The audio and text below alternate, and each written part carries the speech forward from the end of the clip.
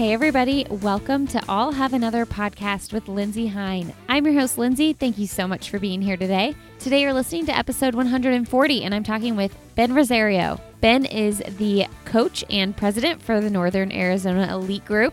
You have heard me talk to a couple of his athletes on this show. I got to talk with Kellen Taylor right after she won the Grandma's Marathon in an incredible time of 2:24, a huge PR for her. That was episode 125. If you haven't listened to that, go ahead and check it out. And I also had the opportunity to talk with Stephanie Bruce, and that was episode 130. In this episode of the podcast, we get to talk to Ben about how he started that group, his vision and his passion behind it, and what it looks like today. Ben has done just about everything in the running industry. He has a marathon PR of 2:18. And he also has a mile PR of 4:03. When Ben was running competitively, he ran for the Hanson's Brooks Distance Project there for a while. And then, guys, he also went on to be a special events director for a big marathon. He owned a running store for a while. He was a marketing director. He was an elite coordinator. He has done it all. So when he started the Northern Arizona Elite Group, he had a lot of business experience in the running world. It was really interesting to learn about his philosophy and his drive and how he got this program off the ground. I also got to ask him some fun questions about coaching people like Kellen Taylor and Steph Bruce.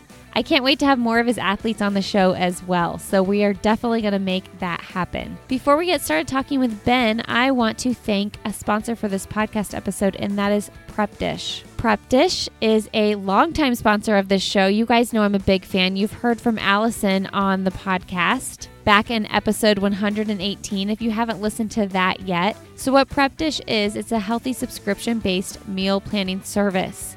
When you sign up, you'll receive an email every week with a grocery list and instructions for prepping your meals ahead of time. After only 1 to 3 hours of prepping on the weekend, you'll have meals ready for the entire week.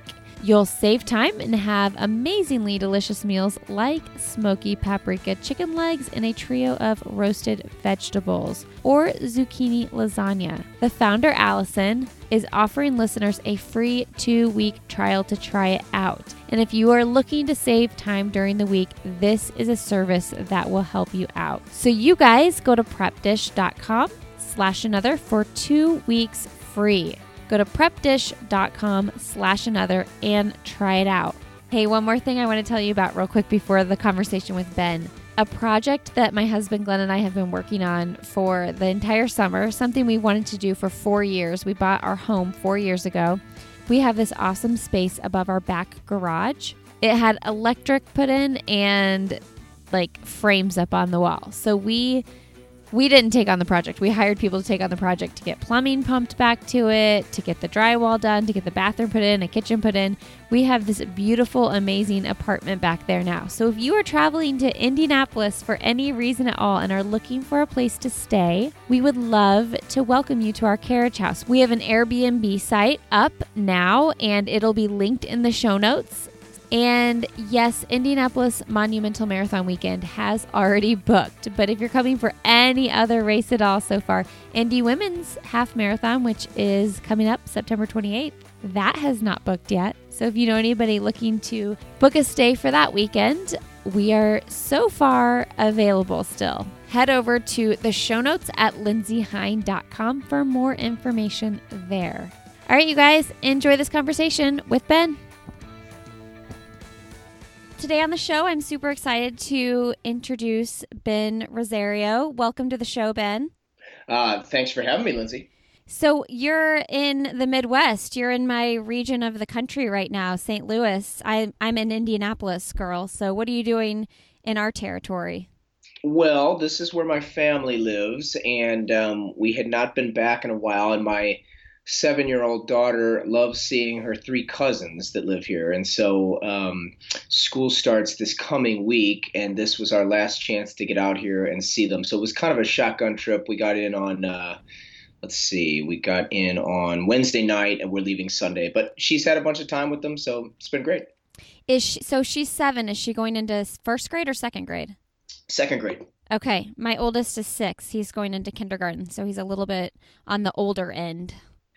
Kindergarten is fun times. You're gonna love it. I know, and I think people get really like nostalgic and a little bit sad when they do the kindergarten thing, but he's been in pre-K for 2 years, like full day already. So I'm kind of like, I feel like you've been in kindergarten for a really long time already. Oh yeah, he'll be ready to roll. That's what my daughter was like because she had a really great daycare situation, and so she was very prepared, which I think was cool. Well, I have had the opportunity to interview two of your athletes, Kellen Taylor and Steph Bruce, and they spoke so highly of you, and I wanted to get on the phone with you and get an episode out with you. So I'm really excited to have you on. Well, thank you. I listened to both of those podcasts. You were great. They were great. I really appreciated you talking to them, and I know that you're very close to having another baby, so I appreciate you taking the time to talk with me when I think you're a week away? We are 6 days from my due date. Wow, I feel very honored. Well, and so when we decided to do it today, or we finally organized this last night, I was thinking we better do this because if we push it to next week, I just don't know. You just don't know. That's right. And then we'd be recording in October, so this is good. Well, I loved what Kellen said. So you're the coach for Northern Arizona Elite, and you're the founder of the whole program. So, and I love what Kellen said about you. She said she really felt confident in your intentions behind starting the group and just all that you put into the investment of the group and what you wanted to do with it. So can you give everybody a little bit of a rundown of what Northern Arizona Elite is and what you guys are doing over there, what your dream and your vision was?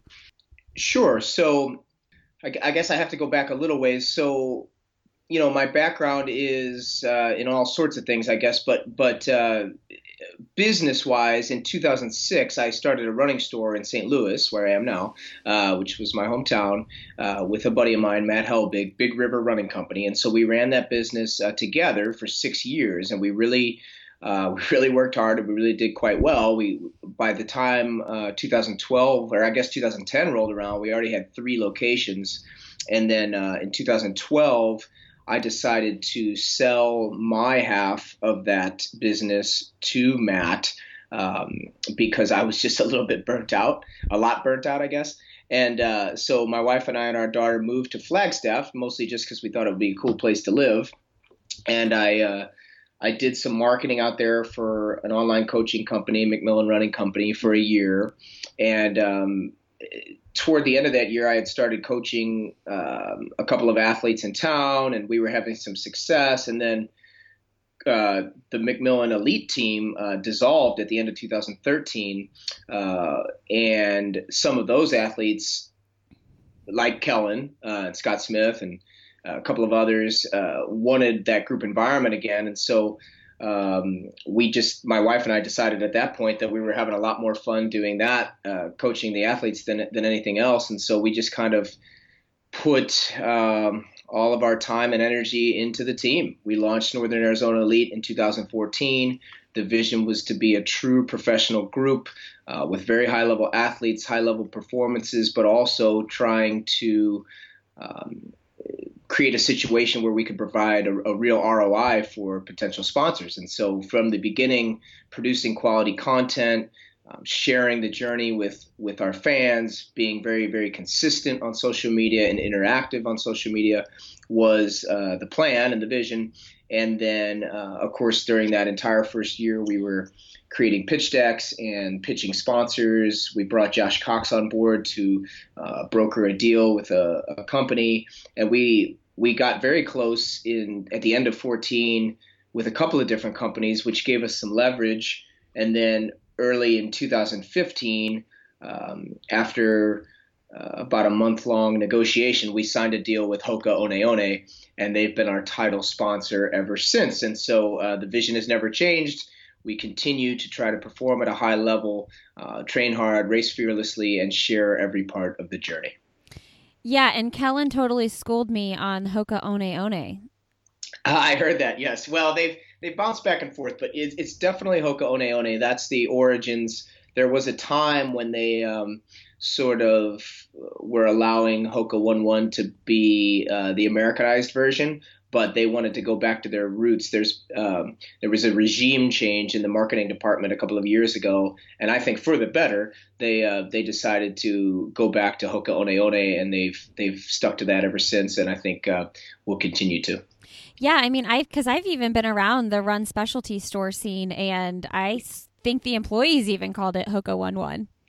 Yeah, there was a time, but so we're trying to educate everyone. So maybe this podcast will help. Yes, but it's definitely Hoka One One. We're getting the word out, and I actually have had several people reach out to me after that episode and be like, "Oh my gosh, I had no clue." Well, my little entrepreneur heart is just so excited for what you've created because I can just, as you explain it, I can just picture the blood, sweat, and tears that went into creating the pitch decks and the passion behind it and the vision, like knowing you had something, but you got to make it work and you got to find a sponsor. So was there ever a time where you were like, well, shoot, is this going to happen? Yeah, for sure. Toward the end of 14, because again, we were funding it ourselves out of our own pocket. Now, we had gotten a nice chunk of change when we sold, our half of the business. So that was nice. So we had some money to play with, but it certainly wasn't limitless. And I think we had spent about 40,000 that first year in 2014. And, that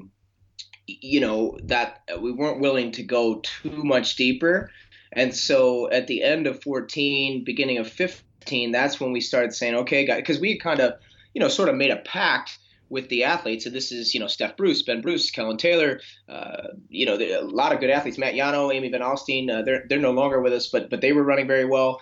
So there was really good athletes on the team. And we had kind of made a pact with them that we were going to be more valuable together and that they would, they had to trust us, obviously, but we felt strongly that they would make more money if we could get a title sponsor for the entire group and that we would all be more valuable that way because of the ability to co-brand with one another if we went with one title sponsor. But and they were on board with that, and I'm really appreciative to this day, of course, that they were. But toward the end of 14, it was kind of like, okay, well, we can't keep spending this money, and we can't keep you guys from getting an individual deal if you're able to get one. I mean, that's kind of where I was starting to go, and we poked around a little bit for a couple of those athletes that were running really well. And Josh was talking to some companies about a couple of the athletes individually. But like I said, I mean, as things sometimes go, it just worked out there that right as we were having those thoughts, we got a couple of people to bite, a couple of companies. And so things started rolling in the right direction again. And then Kellen ran 2:28 debut marathon in Houston in January of 15. And that really helped because the marathon is such a sexy event. And, the trials at that point were only a year away. So you've got this woman on the team who just ran the sixth fastest debut in U.S. history. And all of a sudden it seems like, okay, these guys are really going to produce at the highest level. They're going to have a shot to make the Olympic team. And of course, everybody wants to put somebody on the Olympic team. So I think all those things kind of helped. And then obviously, I'd like to believe we were doing a really good job in terms of our branding. And so, it just all came together.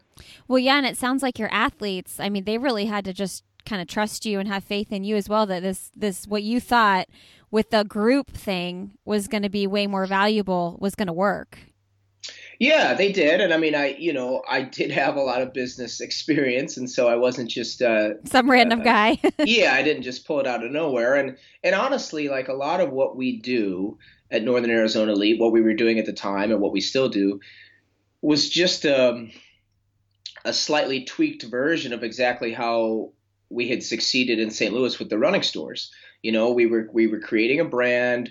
We were a very personal brand that people felt a part of, and people want to feel a part of things, So the way we kind of speak, like our voice, and the way we write our content, the way we write our e-newsletter, all these things were sort of taken from what I had done at Big River. So I knew they worked. I knew they had worked in a big way, in St. Louis, and I felt strongly that same kind of that same sort of voice, that same content would play nationally. It just takes time, it just takes time. And obviously you have to have the performances because it doesn't matter if you craft the best tweets ever. If you're not on the podium, you don't have the platform. Meb Keflezighi, Kara Goucher, they're great and they're wonderful and people love them. But as nice as they are, no one would care if they weren't Olympic medalists, world championship medalists, New York City Marathon, Boston Marathon, all these things. That's what gives them the platform, and so we had to have that as well. So the fact that we had the athletes running so well, that was. I mean, it was essential, and so we had that and the content, and that's, I think, ultimately what got us the deal. So you mentioned when you guys got started, it was like very much a business. With your wife was very invested. What is her part of the business now?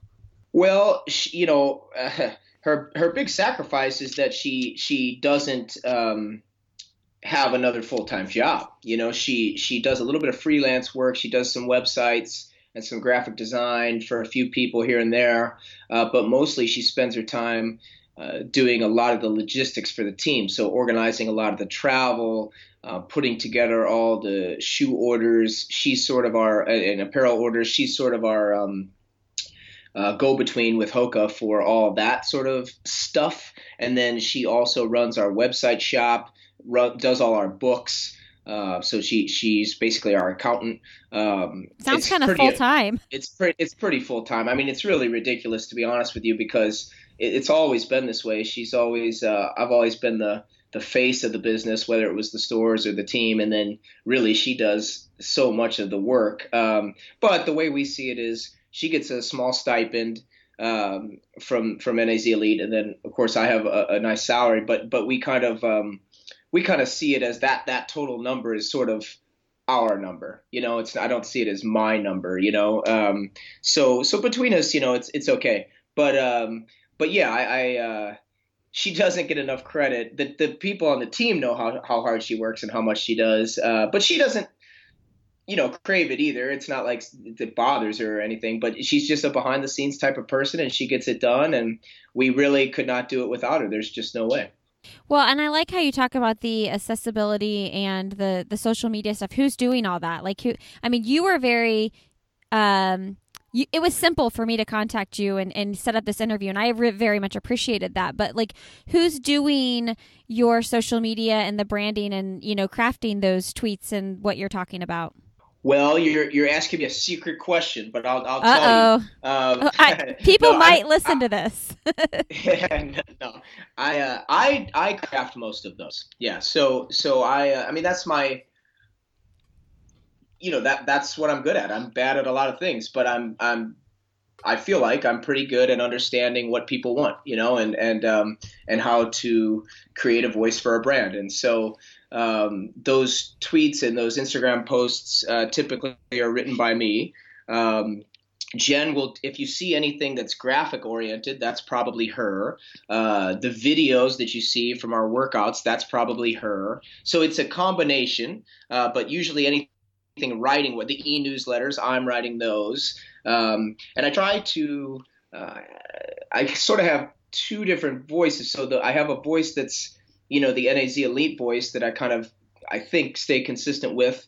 And then I have my own voice as, Coach Ben, that and my tweets are a little different. And so, but I'm glad that you asked the question, because, and I've heard that before, like they think Jen does it, or they think, we hire somebody to do it or something like that, which I think is good, because that means it does have its own voice. They don't think it's me, and it's not supposed to be me. It's the brand. That's who's talking when you see things come from NAZ Elite. So it's a combination of her and I, but I'm the writing guy, and then she's the graphics and the video content person. So is there anybody else on staff, or is it just you two running the show? We run the show, but I have to say this summer we've had a lot of help. We had 2 interns this summer. Veronica Rockhurst from Amherst College, and then Kyle Levermore from the University of Arkansas. And Kyle in particular was very interested in brand management. He's had internships at Tracktown USA and at USATF. He's really, really smart and motivated. And so he has, even though I'm very controlling, I have allowed him to do some of the content this summer, and he's done a really nice job. Actually, just yesterday he released a cool project he did, basically diving deep into the meaning behind all the different tattoos that our athletes have. And so that was Ooh. kind of cool. And he and Veronica have done a lot of Instagram story stuff this summer. And the quality of the pictures has really increased this summer because Kyle brought a very nice camera out.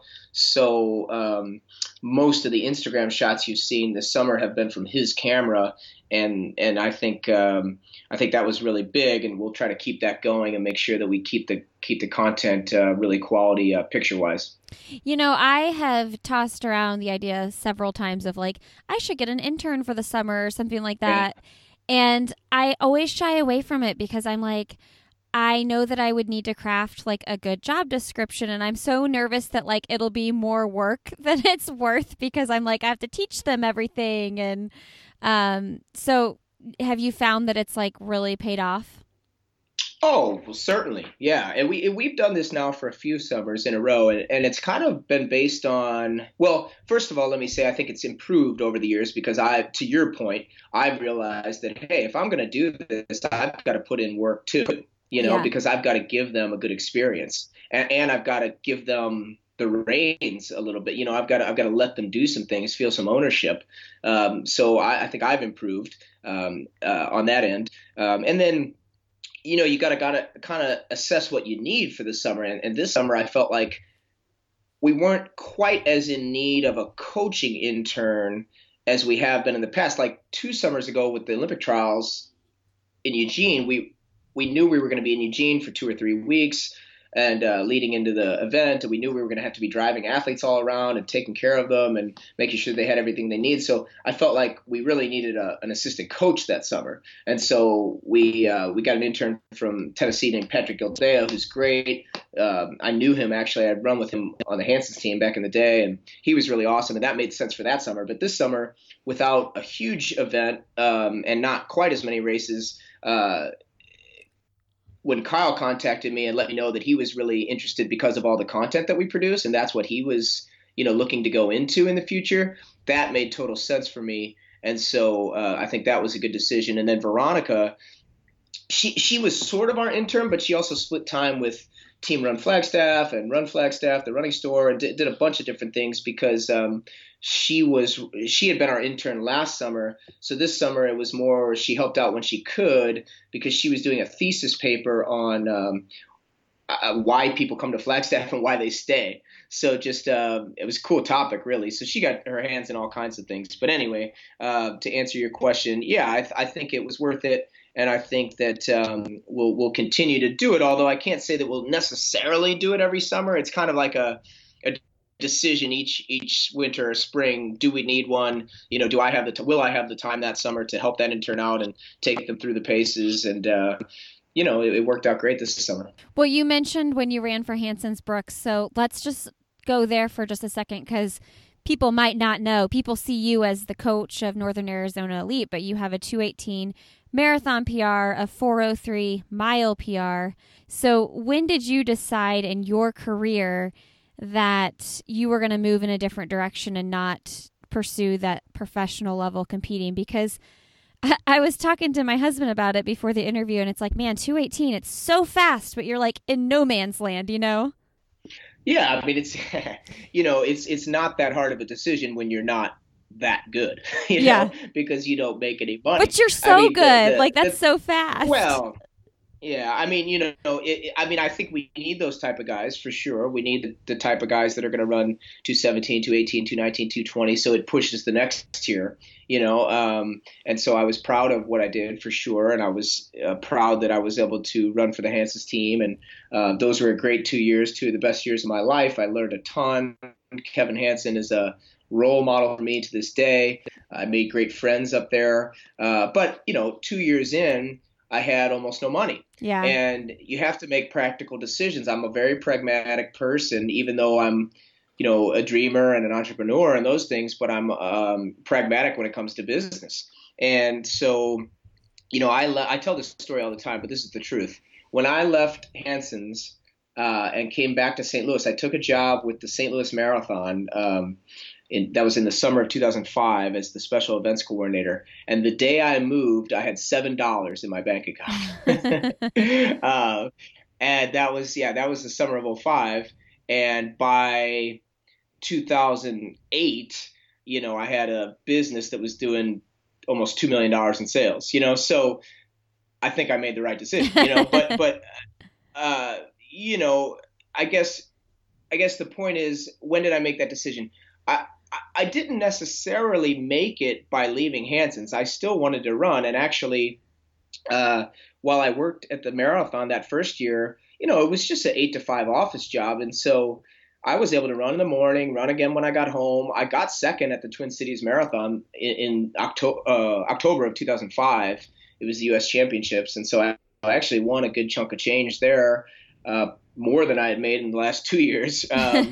And and then I continued to run. I ran at the Olympic trials in fall of '07. I didn't do well. By that time, I was working so much that the marathon training was just really difficult. So I said goodbye to the marathon after that. But I did run some fun races the next couple of years, and that's when I ran 4:03 in the mile when I was 29, because I cut back my mileage and started working on some different stuff. It actually gave me a great chance to sort of be my own guinea pig and try a bunch of different kind of workouts. And it's helped me, I think, in my coaching life, because I was just good enough to understand what these men and women are feeling and how they're reacting to workouts.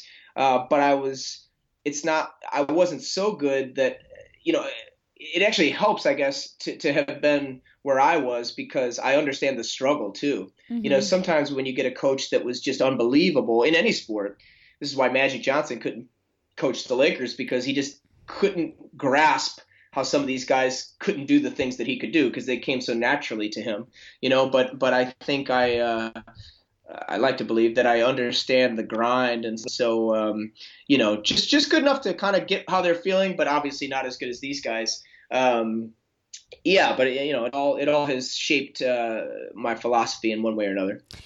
So LeBron's not going to become a coach when he retires either, then?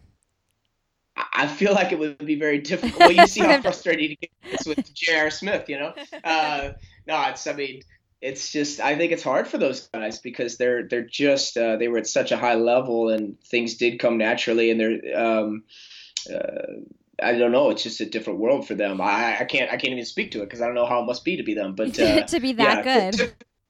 To be that good. But a lot of the best coaches are like in baseball too. A lot of the best managers of all time were marginal players, but great coaches, great managers. No, that's a really good point. I've interviewed one swim coach on this show. I think her episode's 101. Beware, everybody, if you go back and listen, though, because the audio is awful. But she was saying the exact same thing. She was a good swimmer. She swam collegiately, but she wasn't the best on her team. And she has hopes of, coaching an Olympic team one day. And she was saying the same kind of thing. She gets that grind and that struggle and the things that didn't come super naturally to her, like someone like a LeBron or, I don't know. I was trying to think of a runner to compare it to. Well, I mean, everybody works. LeBron works hard too, and so did Kobe, and so did Michael, and all those guys, and so do all the runners. But I mean, yeah, I don't want to call anybody out right now because I don't want to suggest that I don't think they could be a good coach. Again, a lot of the best coaches and a lot of the top coaches, they just weren't the very best guys. They were good. Kevin Hansen, Pete Ray, all these guys that are out there doing it. They're more common, I think, than the Albertos, who were very, very top, and then also had great success as a coach. I think that's more rare. But there's a couple, I know a guy, Ed Eyestone was phenomenal, and he's a great coach. So it's not like it's impossible. I just think sometimes us marginal guys have a little bit of an advantage. So at what point were you like, okay, I'm cool with the 2:18 being my marathon PR? Like, I'm cool with that, hanging it up and that being that?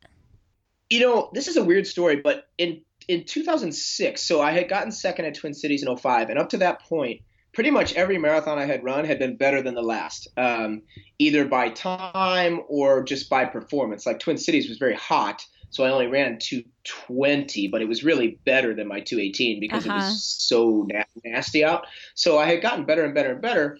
And then I was going to run the Grandma's Marathon in 2006. Well, I did run it in June of 2006, but it was very hot, even worse than Twin Cities.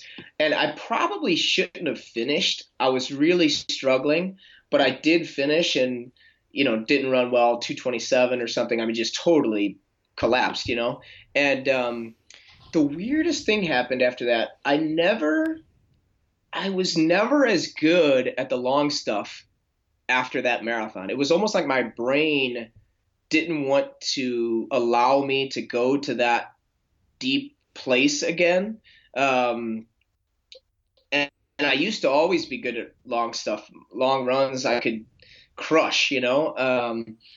So that was very strange. And so I struggled that next year and leading into the trials in '07. I DNF'd at Houston. I ran terrible at Boston. I was almost last at the trials. And I just, even from the beginning in those races, I didn't feel good. And it was just a totally different feeling than I had ever had before. So the decision was almost more of a physical one. It was almost made for me because I just wasn't running well at the long stuff anymore. But the weird thing was, then I dropped down in distance and I was running really well and ran PRs in the mile and ran really well at a couple of other distances and road races. So I don't know. But pretty much after '07, after the trials, it wasn't even a question. It was, I'm done with the marathon for sure. So anyway, for what it's worth, that was the story. Yeah, well, interesting story, because usually you see the opposite. You're not getting faster at the shorter distances. How old were you when that all went down?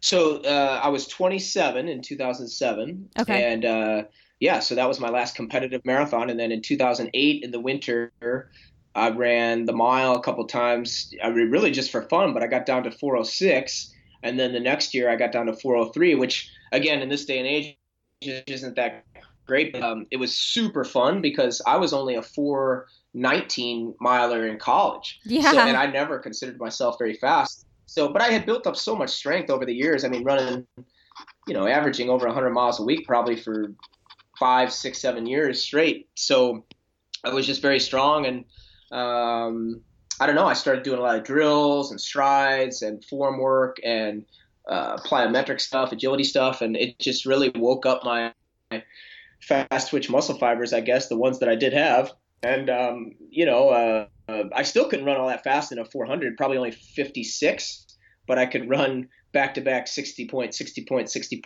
And it was super fun. But I learned a lot from that, and I use a lot of that stuff now with the team. Yeah, racing a mile is fun. I mean, I typically run longer distances myself, but we have a mile race here once a year in June, and we always do it, and it's so fun to see what you can do. And that it's so short when you're a marathoner that you don't realize how fast you can really go. And so, yeah, that's good. That I like how you're talking about the strength you built from like the 100-mile weeks upon 100-mile weeks for so many years going into that. And I think people that run long distance are like scared to race a mile, because it's so fast. Well, I think also when you talk about, the age group athlete, so many of them started later in life. So they didn't get a chance to run high school or college, because the high school and college runners, they know what the mile feels like. Everybody runs the mile, but if you started in your 20s or 30s, you probably, if you're like most, you started by getting ready for a half marathon or a marathon, and you got into that, and that's just all you know, and those are the big events, and so that's what you train for, and that's what you do. But to your point, you're totally missing out on a super fun thing, because the mile or even 5Ks, they're really, really fun. They're different. It's a different kind of pain, but it's a really fun pain, as weird as that sounds. Because I don't know, I think you think the marathon is going to be this huge achievement, and it totally is, but you're wrong to think that a fast 5K isn't as big of an achievement just because it's shorter. You still have to manage your pain and manage your effort over the course of the race. The distance is shorter, but the pain is almost more severe, because in the marathon, it's just an accumulation of fatigue over time, and your legs just feel heavy at the end, and you just kind of have to get through that. But the 5K or the mile, you have this like intense, lactic acid, arms are getting stiff, everything's getting stiff. Like it's a different sort of pain, and it's a cool pain. And I would so suggest for folks who've only done half marathons and marathons to drop down and try to run a mile or a 5K or both in a segment, because I think you'll get a lot of excitement out of it, and you might actually help yourself in the long term for your other races, because running some things that are faster will work on your form and efficiency, and hopefully you can then bring that to the longer stuff. Hey everybody, I want to jump in real quick and thank another sponsor for this podcast episode, and that is Four Sigmatic. Four Sigmatic makes drinking mushrooms, drinking mushrooms, delicious and easy to do with their wide variety of superfood and super good for you beverages. Four Sigmatic has made your afternoon coffee a little bit healthier, you guys, and let me tell you about some of my favorites. I love the Lion's Mane Elixir, I love the Chaga Elixir, and I love the Mocha Mushroom Mix. We first heard about this product on the podcast from Allie Kiefer way back in November. I started trying it. I reached out to them. I love the product, and I know you're going to love it too. So head over to foursigmatic.com/another and use the promo code another to get 15% off your next order. That's foursigmatic.com/another. Use the promo code another to get 15% off your order.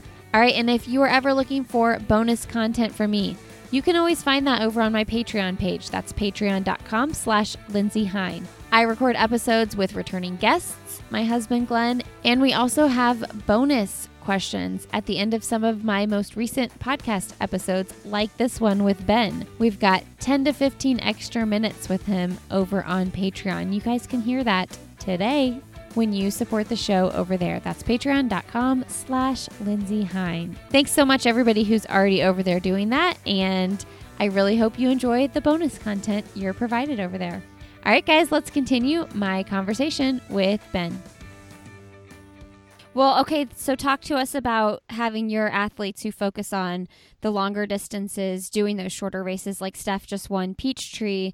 So talk about how, as a marathoner, her running that 10K, and Alphine, who else ran? Did anybody else on your team run that race? Well, they went 1-2. They were the only ones to run Peachtree, but of course Kellen dropped out in January and ran a mile PR on the track. So no, we're not opposed to dropping down and running faster stuff, because I think it's part of the process. I think you can get stale if you only run the marathon back to back to back to back, marathon segment, and never try anything shorter. And I know the marathon's exciting and it's fun, but I have found that we run really well in a training block that comes after a marathon in some of the shorter stuff, because sort of a shortened version of my whole career, you're so strong from the marathon that next segment. So Steph had done London, and then that next segment, we didn't really need to do anything crazy because she was already so strong. So we didn't really need to run a ton of mileage. And that way she feels super fresh and sharp and poppy. And the workouts, they don't really change that much. It's not like all of a sudden we're ripping stuff on the track. It's just the speed is just a little quicker. The volume is a little shorter, but it's still pretty similar to what we do in the marathon. And that's enough. And we feel good, and we just let it rip, It's hard to explain, but I think what we found is that really helps. And then of course my hope is obviously that, like Steph, for example, will then benefit from that little short segment that she did with those shorter races. And now that we'll get back into marathon training for the fall, she'll feel that much more confident, and she'll be that much smoother and more efficient as we run the big miles again. Okay, so here's a question about running a half marathon when you're training for a marathon. I think a lot of people build that into their training cycle. So, and just so everybody knows, Ben hasn't only coached these like top elite athletes. He's coached beginner runners and runners all over the spectrum. So for the person trying to break 4 hours or even 3 hours in the marathon or something like that, where would you set up a half marathon in a training block? Yeah, well, I don't love to put a half marathon in there because it's a very different event. And I think some people, they want to have their cake and eat it too, you know? Hmm. So they want to set a half marathon PR and then a marathon PR. And you can do that, but it's not easy to do because the marathon requires a different set of skills and a different type of training than the half, I think, you know? So if you're going to set a PR, it's going to have to be off of marathon training. That's kind of what I think. But if I think there's two ways to do it. You can do the half a little like farther out, you know, and take a small like recharge week afterwards. So maybe 8 weeks out or something, and then recharge a little bit for about a week, 10 days, take it pretty easy, and then have a really solid 4 week stretch before you back off a little bit before the marathon. So that's one way to do it because then you can be a little more half marathon specific in the 3 or 4 weeks, 5 weeks leading up to that half, and then a little bit more marathon specific after that. So that's one way. The other way is just to do it about 4 weeks out. The only danger there is making sure you recover from it because a half is still a significant amount of time to run hard on the pavement before your marathon. And so if the marathon is your real goal, just realize you are taking a little bit of risk because if you come out of it a little banged up, those are important weeks of training for the marathon. So you just have to be careful. I would definitely take the next day off and the next couple of days easy and then get back into it if you do it 4 weeks out. Yeah, and it can be a mental barrier too because I did this last fall. I ran the Monumental Marathon, and I think it was only 3 weeks before I was going to do a 20-mile run or something, and I was like, well, I was going to do some marathon pace miles. So, and there was a half marathon here, so I was like, why don't I just do my marathon pace miles in the half marathon and have some company, right? But you get to the race. And it's like, okay, you have the hype, and so then you want to run faster. But then you push, and you still just run at your marathon pace miles, and it feels really hard. And you're like, how the heck am I going to then pull this off for an entire marathon, you know? Because like you're saying, yeah, you can't expect to be in like PR half marathon shape on marathon training legs. And I think that people have a hard time mentally wrapping their head around that. Like, I should be able to run 13 miles this fast because I'm going to try to run 26 miles this fast. Yeah, totally. I mean, well, and that's the leap of faith you take with the marathon because that is a phenomenon that's totally true for everyone of all abilities. You're training and you just think, how the heck am I going to do this? But when you back off a little bit, if you're training properly, I'm assuming you're training properly, then when you back off and you get to race day, you just can do it. It's really super weird. But, the half marathon, I think you were right to try to do it at marathon pace, and then maybe you pick it up a little bit at the end. But if you try to go all out from the beginning, if you've trained hard that week, which you really should be training hard at that time, then yeah, you're just not going to be super fresh and it's going to be hard to run really fast. But so I guess I would say you did it right, which is try to run it at marathon effort and then just temper your expectations. That's all. So would you suggest if someone wants to PR in the half and the full, would you suggest that they would do like a spring full and then maybe try to PR in the half in the fall or something like that? Yeah, I mean, I think that's a better way to do it because then you're giving both events their just due because they are different. I think the marathon is so specific. It's so much about high level aerobic capacity or high end aerobic capacity, long efforts, lots of time on your feet, preparing for the distance as much as the pace. The pace usually isn't the issue. It's the distance and running that pace for a really long time.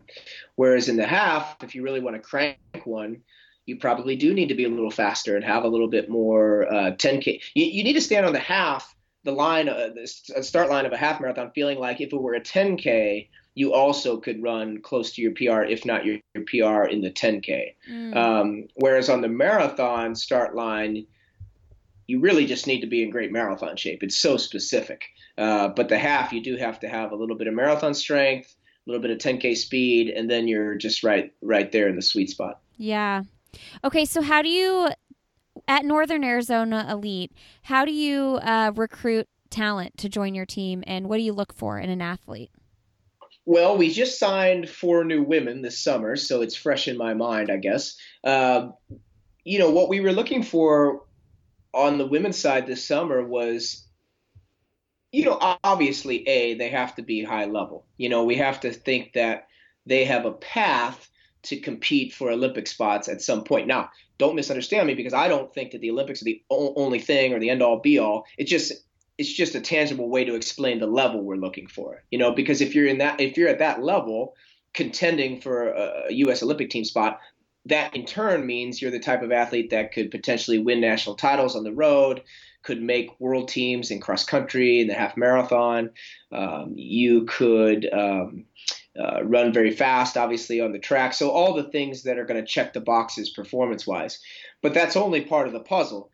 The other piece is you have to be bought into that team concept, that group training concept. You have to be someone who is going to be legitimately excited for your teammates when they do well. You're going to have to be someone who can check your ego at the door and be okay with getting your butt kicked in practice now and again, or even in a race now and again by your teammates. You have to be someone who believes in what we do as a group from a branding point of view.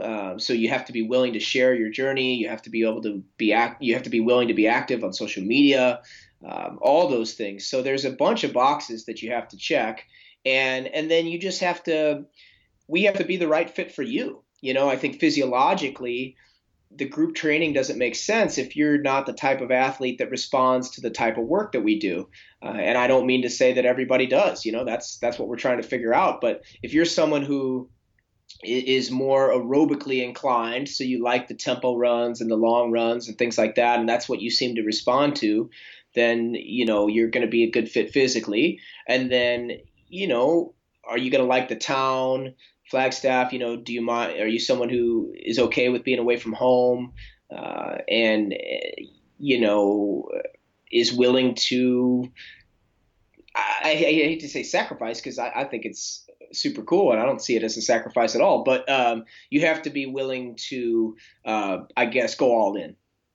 Yeah, I talked to someone who said the same thing about sacrifice, and viewing it more as like an investment into like what you want to do with your life, not necessarily a sacrifice. Well, yeah, I mean, I don't know what that means. Is it a sacrifice when somebody takes an engineering job? If True. that's what they're good at, that's what they should do. Right. And if you're really good at running, then why is it a sacrifice to pursue what you're really good at? I think that's the wrong way to look at it. I think you should look at it as a positive. Actually, that's one of the things I got from Kevin Hansen, is he used to tell us, look, you may get family members or friends that think this is nuts, and they may tell you that you're putting off your real life. He goes, please, that doesn't make any sense. He's like, look, when people retire, what do they say they want to do? They want to travel the world, and they want to pursue their passions full time. Well, that's what you're doing now at 23, 24, 25, 26. So you're the smart one, not them. He goes, well, why would you wait till you're 65 to travel the world and pursue your passions? Why don't you do it right now? And so I think he's totally right. And what's the worst case scenario anyway? I mean, for me, look at me. I ran for Hansen's for 2 years. Sure, I was broke when I left, but who cares? I was only 25. You got plenty of time to do whatever you need to do to, make money, start a family, all those things. So, yeah, I think it's not a sacrifice at all. I think it's probably going to be, when it's all said and done, some of the best years of your life. Now, you got to be very good, obviously, but if you are, I think you should pursue it. Yeah, I mean, and that's kind of kicking people in the butt in other aspects of their life too, like thinking right now, oh my gosh, am I doing what I love, or am I just going through the motions? We can't all pursue professional running, but we can definitely pursue what we love to do. 100%. And look, if you're not the entrepreneurial type, if you don't have Sure. that sort of if you're not hardwired to be able to take risks and things like that, that's okay too. But just find some enjoyment in whatever your job is. I just think that's what I see as a common trait among happy people, is that even if they do have a job that's, you know, not the most glamorous, they find a way to go into work and enjoy themselves and enjoy who they're around, enjoy their coworkers, and basically be a positive influence on those around them. And I think that anybody is capable of that. That's a mindset thing. And so, seeing the positives in what you're doing, and the really how fortunate you are, is essential to being a happy person. Yeah, I talk with my husband about this exact thing all the time, because anytime I see someone who's talented at something, like my good friend who's my neighbor, for instance, she's just this amazing interior designer and she's really good at fashion, and I'm like, "Oh my gosh, she could start her own business doing this and that and this." Yeah. And my husband's like, "Lindsay, not everybody is wired that way. Like not Yeah. everybody wants to go do something just cuz your brain works that way." And you can't be, I mean, and he works an 8 to 5, in my opinion, very boring job, but you can show up to work and be happy and enjoy that atmosphere, even if it's not that exciting entrepreneurial pursuit like I get kicks out of. That's right. That's right. I know I have to say that because, again, I think just like you, I see these opportunities everywhere for different people. But again, they're just wired differently, and that's okay.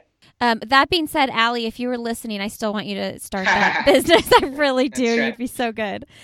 Okay, so I wanted to ask you about like the team atmosphere, because you were saying, you have to want to move to Flagstaff and be in that little community or whatever. So do you guys do like team dinners, and what does that look like?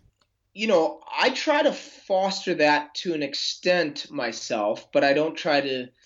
I'm not the social director. I don't hang out with the athletes socially by design. I want the team to take some leadership there, or the athletes on the team. And I think we got a nice mix right now of leaders. There's leaders by example, there's vocal leaders, and there's social leaders, and there's overlap there as well. But, they do get together, they do go out to eat, they do have barbecues, and sometimes Jen and I go to those as well. And actually, we had one at our house last week, so we'll do that occasionally. So I foster it a little bit, but I expect them to do that, and human beings tend to be that way. They kind of find their place right inside a group, and where they fit and what they can bring to the table. And so, a person like Steph is very social and likes to get people together. And honestly, they all do a good job, I think. And so that's just kind of how the group works. And then, as different personalities come and go, there's ebbs and flows, obviously. But right now, the vibe seems very, very good. I love when I talk to both Steph and Kellen. I always end the conversation with, what's your best, most recent book? And they both mentioned a book you gave them. So were you going through a thing where you were just like handing out books to all your team members? Oh, well, I just every year we have monthly team meetings, but every year in January, the meeting is very, I don't know if serious is the word. It's very, it's comprehensive. It's more like a all day long clinic. So we brought in a speaker this year that was a motivational speaker, and he did a great job. He had a whole host of activities and interactive exercises that we did with one another. And I wanted to wrap up the day by giving everyone a present, from myself, personal present. And so I gave everybody a note along with a book that I thought they would enjoy. And in most cases, it wasn't a running book, because one of the themes that I'm always preaching is that we need to have more in our lives than just running.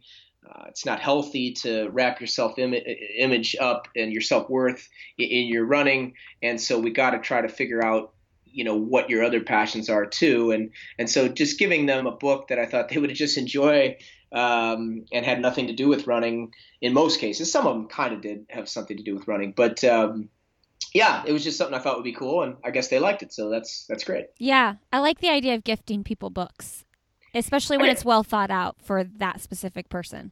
Well, and I just like the idea of giving people a gift. Yeah, I think it shows that you care about them, and you write a little note with it, and it just goes a long way. And I think in this day and age, we get caught up and we're just so busy, and everybody's kind of selfish to an extent, and they forget how much those little sorts of things, how far something like that goes in terms of building a relationship. And so it's not something I had done before, so I'm not trying to toot my own horn. It's something I kind of really thought about this year, sort of, hey, what can I do for these people? I really care about them, and I really want them to know I care, which is not easy for me because, again, being so pragmatic, I'm not really a rah-rah guy, and I don't give out high fives or a lot of way to goes at practice and things. I mean, I just sort of expect them to do what they need to do, but it doesn't mean I don't care. So maybe that was a way to show them that. Yeah, I think I remember one of the girls saying, something along those lines, that's how you are, and that what you say to someone else about their performance might indicate more how excited you are, or something like that. Maybe I'm confusing what they said, but oh no, I think Steph said something like that. Well, yeah, I mean, the thing is, and this I really believe this for coaching, is that, look, if you're constantly kissing butt, and telling someone they're so great, what are you supposed to say when they really do something great? You kind of have to keep the bar pretty high in terms of expectation, and one way to do that is to, in a workout, let's say, expect them to do well in the workout. Yeah. And when they do, it's kind of like any other job. Well, yeah, that's what you were supposed to do, and that way, when somebody does something really great, we can be super pumped. So I don't know. It's just, I guess it's kind of something I learned from my college coach, because he was extremely pragmatic and very, very quiet, actually, which I'm not quiet, but he didn't shower you with praise unless you really deserved it. And I actually think that that's a good thing. So I try to bring that same idea. But to Steph's point, I think that she was making, it doesn't mean I'm not excited. I'm super excited, and talking about the team is pretty much all I ever do. and I'm constantly praising them, to Jen and to each other and things like that. But yeah, I just don't I don't go crazy over regular type workouts. I do know though, or I do realize that they do want to know when they're doing well. I remember this season earlier, Steph had a really good workout, and it was really good. And after a couple hours later, I texted her because I realized I had been kind of my normal self. And I said, hey, I know I don't go crazy for workouts, but I just want you to know that was a really high level session. And so she texted right back. She said something like, oh, thank you. I wasn't sure because you didn't say anything, but that really means a lot, so it was good. So I try to balance it all, I guess. Well, that probably made her confidence from that workout so much higher because of those accolades. Yeah, hopefully it again, because I don't do it all the time. Yeah. So, maybe that was a good thing. Okay. So then what did you say to Kellen when she ran her 2:24? Well, obviously I was very pumped about that. Yeah, very pumped about that. Well, I told her actually just the other day. I didn't have a lot of time to talk to her after the race because we only had about 10 minutes, and then I had to go catch a flight to get to a former athlete's wedding reception, actually, in Flagstaff. But no, she knows I was super excited. The other day, I shared something with her because someone had interviewed her for an article, and then they had interviewed me just via email to answer some questions. And I really liked the questions, and I took a lot of time with my answers. But I knew that, when the article came out, I'm not sure how much of it will be, how many quotes will be in there from me. So I just forwarded Kellen what I had said. And, because we're both we're not really super touchy feely, So I just forwarded her the answers. And one of the questions was about that 224. And she said, what do you think it means? And I said, well, or what did you think of the performance? And I said, well, first of all, I think it's, the best race of her career. I think it's the best performance our team has ever produced. And I think it makes her one of a handful of favorites to make the Olympic team in 2020. And I know she appreciated me sending that to her, but I think she said something back like, hey, it takes a village and we're all in this together and, thank you or whatever. So, that's about as touchy feely as the two of us get, but, it was a nice exchange. Yeah, I was searching through Instagram on something and she had posted something about it taking a village. And, that's the tricky thing with media, right? I mean, even this podcast or any kind of story, it's like, well, you can edit things however you want to edit things as the writer or the podcast host. So when you say something, you don't know what's actually going to be put out to the world. So that can be tricky. Yeah, I like the podcast format because typically most people just kind of go with it. They don't really cut anything out Right. or whatever. So this is a great format. I really enjoy it. I enjoy the long form conversational type of deal that this is, and I listen to a lot of podcasts. But yeah, when you have an article, then it can really be. I'm not going to say manipulated, but certainly if the writer has an agenda, they can, and they ask you enough questions, they can really spin it however they'd like. So yeah, you got to be somewhat careful, I guess. But the running media is pretty darn tame. Yeah. I mean, honestly, it's usually very, very positive, and we don't have to deal with 1/10 of the garbage that basketball or baseball or football players have to deal with. So we've got it pretty good overall. The articles can make it tricky, though, as a podcast host, because if you're like researching someone and then you're using like an article for reference and that article was taking a quote out of context or something, and then can make the podcast question seem, well, that didn't really make sense. It's kind of tricky because I think that's happened to me a couple times with Outside Magazine and another magazine where the person I was interviewing was like, well, I said this, but I also said this. It just didn't make it into the article. Yeah, totally. Well, that's why the podcast is great. You got time to hash it out. Yeah. So are you still doing, I mean, I see that you had the Ben Rosario show and you had seasons and you haven't put anything out since 2017. Are you still doing that? Yeah, so we go every fall. Okay. So basically what it morphed into was I just do the fall and I just do high school cross country coaches. So I have a podcast co-host, Dean Wallette, who, God bless him, he does most of the work, really. He sets up the interviews and all that. And then I just kind of jump in there and help out with the actual recording and ask some questions and have a conversation with the coach. But it sort of makes sense because I have this high school cross country book that I wrote, Tradition, Class, Pride. And so, and I'm passionate about high school cross country. I think it's so cool. And I think a lot of our best coaches at any level are at the high school level. And so selfishly, it's enjoyable for me to talk to those coaches and see how they build a culture and build their program. And for whatever reason, it seems I have a nice little following, but doing it only in the fall gives me a break as well, because it is kind of hard, as geez Louise, it's not easy to constantly doing these. And so I guess we do about 10 of them or so each fall. And yeah, they're a ton of fun, and they give us a chance, or me a chance, to sort of build our network as well, because obviously when you interview, coach so-and-so from Indiana, that coach has their whole team and all these people that follow them, and they're little, they usually, if they're a super good program, have quite a following in their state. And so it helps us in that sense as well. So it's a win all around. Yeah. I noticed one of your interviews was with the Carmel coach here in Indianapolis. Well, they're like a northern suburb, but they're right here. Oh yeah, that's right. Very good program at Carmel. And that's what we try to do, because and that's the idea behind the book, is we're trying to share how you build a program. It's a lot less nuts and bolts. I mean, some of the coaches like to talk nuts and bolts, but a lot of my questions are usually geared toward, how many kids do you have out for the team? How did you get them out? What kind of things do you do to build tradition, to build the culture, to build the buy-in? What do you do with the parents?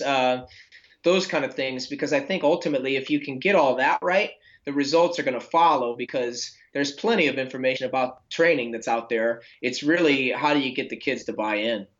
Well, you're smart too. You're talking about building your network. I should interview some more high school level type athletes, because man, that's a generation too. Those high school students who are going, coming up, they're going to be listening to podcasts. I think they are. And I think the more we can overlap. So if it's a Venn diagram, we want to make sure that we overlap those bubbles, Hmm. and the high school kids sometimes stay in the high school bubble and that's all they follow. College kids, college. A lot of the age group athletes just sort of uh, follow marathon news, kind of your typical runner's world type articles, Yep. and we've got to be overlapping all of those people so that the age group athletes are following the pros, the college kids and the high school kids are following the pros, but then also the pros and the people who typically like that world are staying in touch with what's going on with the young kids and the people coming up through the ranks and also what's going on, what's going on in the industry with the marathons and all the different cities and what the industry looks like at the run specialty level, all those things. And so the ultra world, the more we can overlap and create fans across the board that follow everything, the better. All right, Ben. So I don't want to wrap up, but I'm going to. um, Maybe we'll have to have you back on because I feel like we could talk about this stuff for a really long time. Let's do it. Let's do end of the podcast questions. What is one thing, personally or professionally, that you'd like to do in your life that you haven't done yet?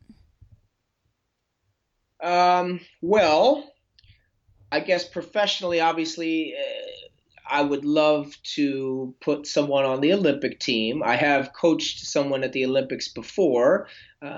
Ecuadorian woman Maria Elena Calle ran at the Rio Olympics, but I would like to specifically put a Hoka NAZ elite athlete on the Olympic team in 2020. I guess that's the thing that's most on my brain right now. Yeah, I'm sort of like the athletes in that sense. I can't think past that. Yeah, That's a good thing. I think so. What, if you had one message to send to the world, what would it be? One message to send to the world. God, you sent me some prep stuff. I don't remember that one. Maybe I didn't look Oh, it close was enough. in there. Okay. Message to send to the world. I would say, and I tweeted this the other day, just step back for a second and don't always take yourself so seriously. Mm, You know, I mean, obviously, we're very passionate about what we do. I'm not saying don't take yourself seriously or don't take what you do seriously. I'm saying don't take it so seriously. Have some perspective. Don't wrap your self worth up in whatever it is that you do.